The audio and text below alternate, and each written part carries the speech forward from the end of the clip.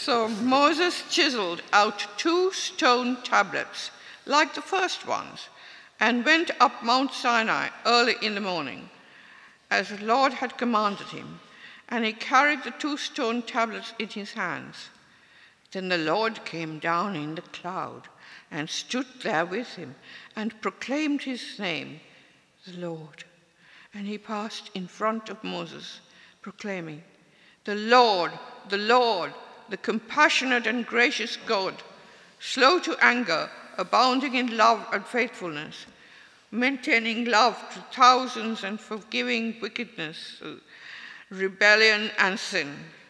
Yet he does not leave the guilty unpunished. He punishes the children and their children for the sin of the fathers to the 3rd and 4th generation.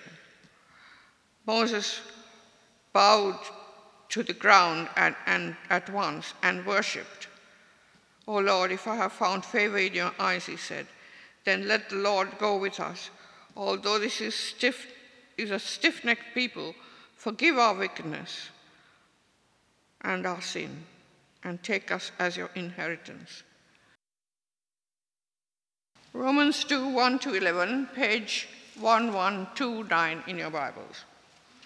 You therefore have no excuse, you who pass judgment on someone else. For at whatever point you judge the other, you're condemning yourself, because you pass judgment. You who pass judgment do the same things. Now we know that God's judgment against those who do such things is based on truth. So when you, a mere man, pass judgment on them and yet do the same things, do you think you will escape God's judgment? Or do you show contempt for the riches of his kindness, tolerance, and patience, not realizing that God's kindness leads you towards repentance? But because of your stubbornness and your unrepentant hearts, you are storing up wrath against yourself for the day of God's wrath, when his righteous judgment will be revealed. God will give to each person according to what he has done.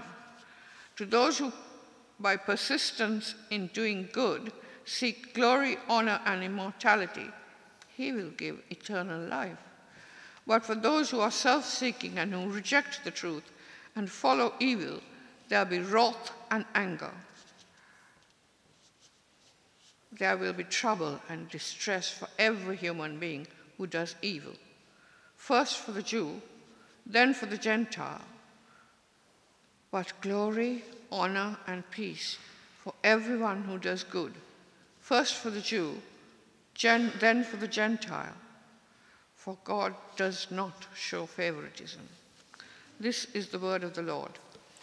Thanks be to God.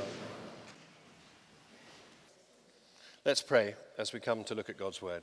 Father, we thank you for revealing to us in your word what you are like, what your character is like. And help us to get a bit of a clearer grip on that this morning, we pray, as we look at these passages of Scripture. In Jesus' name, amen. We live in very touchy-feely times, I sometimes think. A robber breaks into your house, you bash him over the head with a frying pan, which would seem to me an entirely reasonable thing to do, but you're more likely to end up in court than the robber.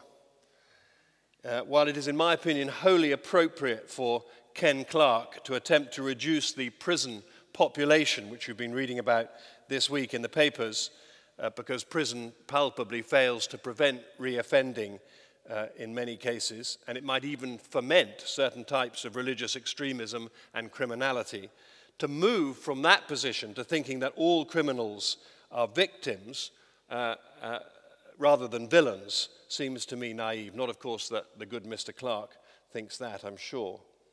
But we do, as a society, it seems to me, often care more for the villain than the victim. Let me give you a slightly more trivial illustration of the point I'm trying to make. As some of you know, on some of my days off in the summer, I captain the Oxfordshire over 50s cricket team in the national inter-county competition. I'm sure you'll be pleased to know we're rather good at the moment. It'll be a great relief to you to know that we're winning. But if you're still playing cricket seriously at 50, or more than 50, then you've been both a reasonably good player and also devoted much of your time to it. One symptom of that is that it's quite interesting that in my team, I am the only player who is still married to his first wife, the only one. All the others are divorced. They've now got various new complications, but that's the situation.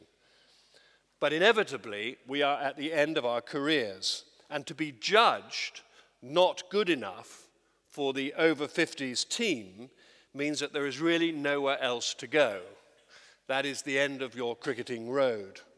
So as captain and chief selector, judge, it is down to me to deliver the coup de grace on some distinguished amateur cricketing careers. And judgment is neither easy nor is it always well received. The man I drop may well not share my opinion of the unworthiness of his unworthiness to play. And at least on 2 or 3 occasions in the last 6 years, I have been summarily crossed off Christmas card lists because of dropping someone. So in a society in which we think we have a right to certain things, we do not care to be judged. So, of course, as a result of that, we have created a God in our own image. He, or perhaps she, is unconditionally loving. Since we perceive ourselves as essentially good, and human nature as being essentially good, any idea of humanity being fallen and sinful is seriously unfashionable. This God that we have invented is an inclusive God who will accept all, whatever they believe or whatever they have done. Of course, it is much better when we love our neighbor because that is good for society. But if for one reason or another we do not love our neighbor, it is not our fault. It is the fault of our parents or our teachers or our environment or our genes or whatever. And since God is loving, tolerant, and good, he will overlook it in the end. So if this 150-year-old God, if he were captain of my over 50s team, we would have to play 25 aside because nobody would ever get dropped from the team. Now, as we continue this series, which is really Donald Hayes' series, as I mentioned at the start of the service, a series on the God with whom we deal, we've come to this question of God's judgment, a God who judges, for that is clearly how the Bible reveals him to be. Donald devised the series, arranged for the sermon on this Sunday, and then fled the country. Actually, that's not entirely true, actually. He just has to be away this weekend. But unworthy though I am to fulfill his shoes, I have stepped into them for this sermon. The question of God's judgment is the one that we're dealing with. And I rather hope that my lengthy introduction has effectively made the point that we're in a society in danger of replacing revelation about God, which is what we buy into as evangelical Christians, with reinvention of God, with a small g. And ultimately, of course, that leads to belief in no God at all. It was interesting, at a meeting this week I attended in connection with the Oxford University pastorate, the pastorate which is a ministry across the city to graduate students. I was at a meeting which was also attended by my good friend Bruce Gillingham, who's the rector of St. Clement's Church in Oxford. And he pointed out in an introduction to our day's discussion that Christian graduate students in our universities are assailed by 3 great attractions at present. These are the 3 that Bruce identified. The attraction of hedonism. Eat, drink, and be merry, for tomorrow you die. Sip the champagne is how Bruce put it, for there is nothing else. Although strangely, of course, this hedonism may be linked to all kinds of new spirituality. Secondly, he said that graduate students were assailed by what he called not just atheism, but anti-theism. That is an orchestrated attack on belief in any sort of God at all. And that is entirely understandable because the insipid God that our liberal society has produced, that has invented, is not really worth believing in. So you will find, even within the church, sometimes in the extreme sections of the church, even the Church of England, an essentially atheistic spirituality, which is more akin to Buddhism than the religion of the Bible. And thirdly, Bruce pointed out, speaking from an East Oxford context, he drew our attention to the rise and significance of Islam in our society. In such a context as that, then, it is good to remind ourselves this morning from Scripture that the God of Israel, the God of Abraham, Isaac, and Jacob, the God of the Lord Jesus Christ, cannot be so lightly dismissed. Let me remind you for a few moments what we read about him just a few moments ago. First of all, as we saw in Exodus 34, he is a holy God who lays down the law. Not once, but twice, God gives the Ten Commandments to Moses. And these are laws, in the context of the wandering people of that time, they are laws that God's people are expected to adhere to. It is these laws that will distinguish them from the peoples amongst whom they are moving, and in particular when they enter into the promised land and are confronted by the pagan peoples of those lands. These laws are what will make the people of God distinct. Second, though, we discover in Exodus 34 that there is a significant touchy-feely aspect to our God. What a truly wonderful description of love we are given in these verses 6 and 7a. And he passed in front of Moses, proclaiming, the Lord, the compassionate and gracious God, slow to anger, abounding in love and faithfulness, maintaining love to thousands and thousands, and forgiving wickedness, rebellion, and sin. You see, Moses in chapter 33 and verse 18 had asked to see God's glory. Show me your glory. And he had seen enough, you see, of man's glory, man's vanity. He had seen that at the bottom of the mountain when he came down with the law the first time, and there was the golden calf that they had made. The people had rebelled against God and created a God that they wanted, a God that would serve them, would serve their expectations, the golden calf. So Moses is under no illusions about the wickedness of both his own and his people's heart. He did not fall for this lie that humanity is essentially good. After all, in his youthful anger, he had killed the Egyptian. And now he had had weeks and weeks of the people's grumblings. God's glory, Moses discovers, is revealed in his character. He is full of mercy, grace, compassion, faithfulness, and forgiveness. Always he is reaching out in tender love for prodigals to return to him. But his glory is also revealed, the Bible tells us, in his justice. See, the Ten Commandments are not just the law that will distinguish the people from the peoples around them, the people of God from the peoples around them.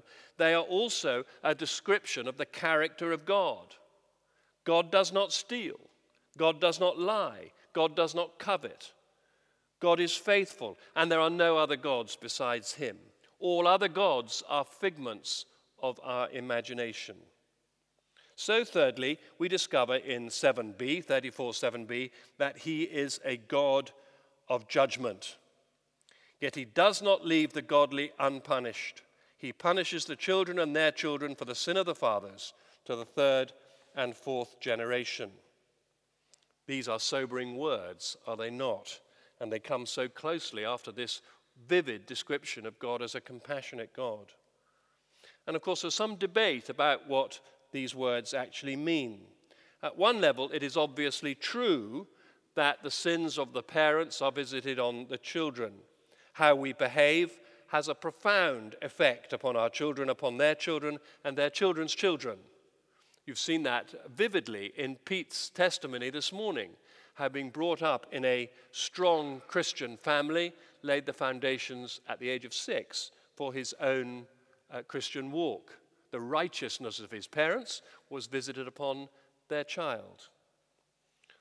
So all parents should be humbled at the awesome privilege that is ours to influence future generations.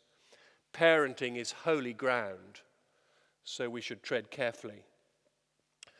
But there may also be intended in this warning that there is some kind of generational spiritual hold, that this may be more than just human behavior, that there may be a spiritual impact from one generation to another, and that needs to be broken by prayer and by the power of Christ. Paul reminds us in the New Testament that we are fighting not just against a human enemy, not just against our own emotional well-being, but against spiritual forces that can hold people in thrall.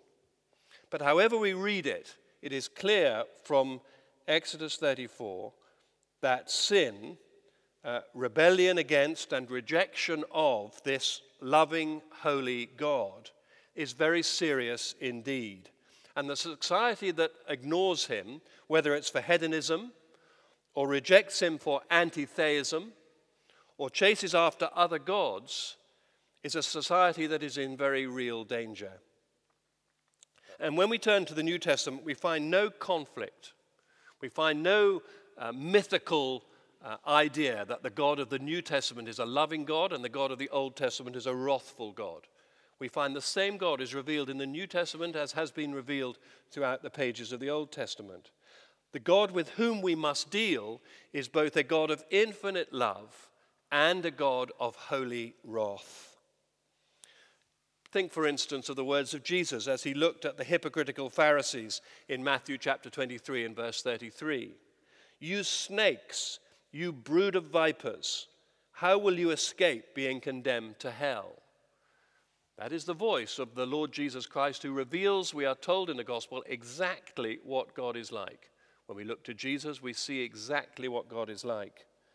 You snakes, you brood of vipers, how will you escape being condemned to hell? And Paul, in our second reading from Romans 2, follows up his teaching about God's anger against the hedonistic sin of chapter 1 in Romans. Romans 1 majors on that. Principally, I suppose, as he was writing to the Roman church, that was the sin that was identified with the Gentile community in Rome.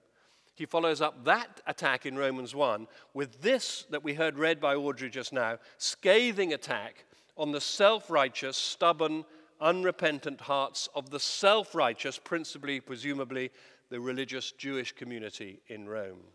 So let me remind you how he concludes in verses 6 to 11 of Romans 2. Let me just read this again for you. God will give to each person according to what he has done. To those who by persistence in doing good seek glory, honor, and immortality, he will give eternal life. But for those who are self-seeking and who reject the truth and follow evil, there will be wrath and anger. There will be trouble and distress for every human being who does evil, first for the Jew, then for the Gentile. But glory, honor, and peace for everyone who does good, first for the Jew, then for the Gentile. For God does not show favoritism. So what is my conclusion from this reminder of the character of the God with whom we must deal? Well, the conclusion, of course, is that we must do good. We must do good. We would be very foolish to believe in this God, to believe in the revelation of this God, that this is really what God is like, and continue to do bad things. That would be very foolish of us indeed. We must do good. And where does good start? How do we do good when we are sinful people, when we're fallen people? Well, we cannot do better. This, of course, has been a dilemma that has affected those who follow Jesus all through history. How do we do good when we're sinful people? How can we escape judgment when we deserve judgment? Well, we cannot do better than heed the words of Jesus himself. When asked in John 6, what must we do to do the works God requires? His reply to his disciples at the occasion of the feeding of the 5,000, his reply is not beyond any of us. This is where all of us can be.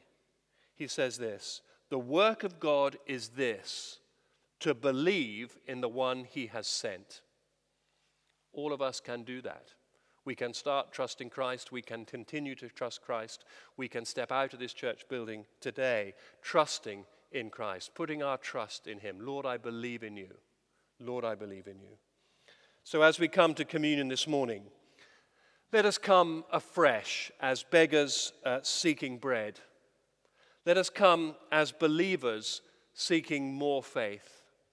Let us come as sinners saved from hell and judgment by the precious body and blood of Jesus, who in his loving and holy life has shown us exactly what God is like.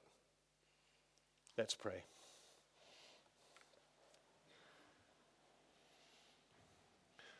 We thank you, Father, that you are a God who can be seriously believed in and taken seriously.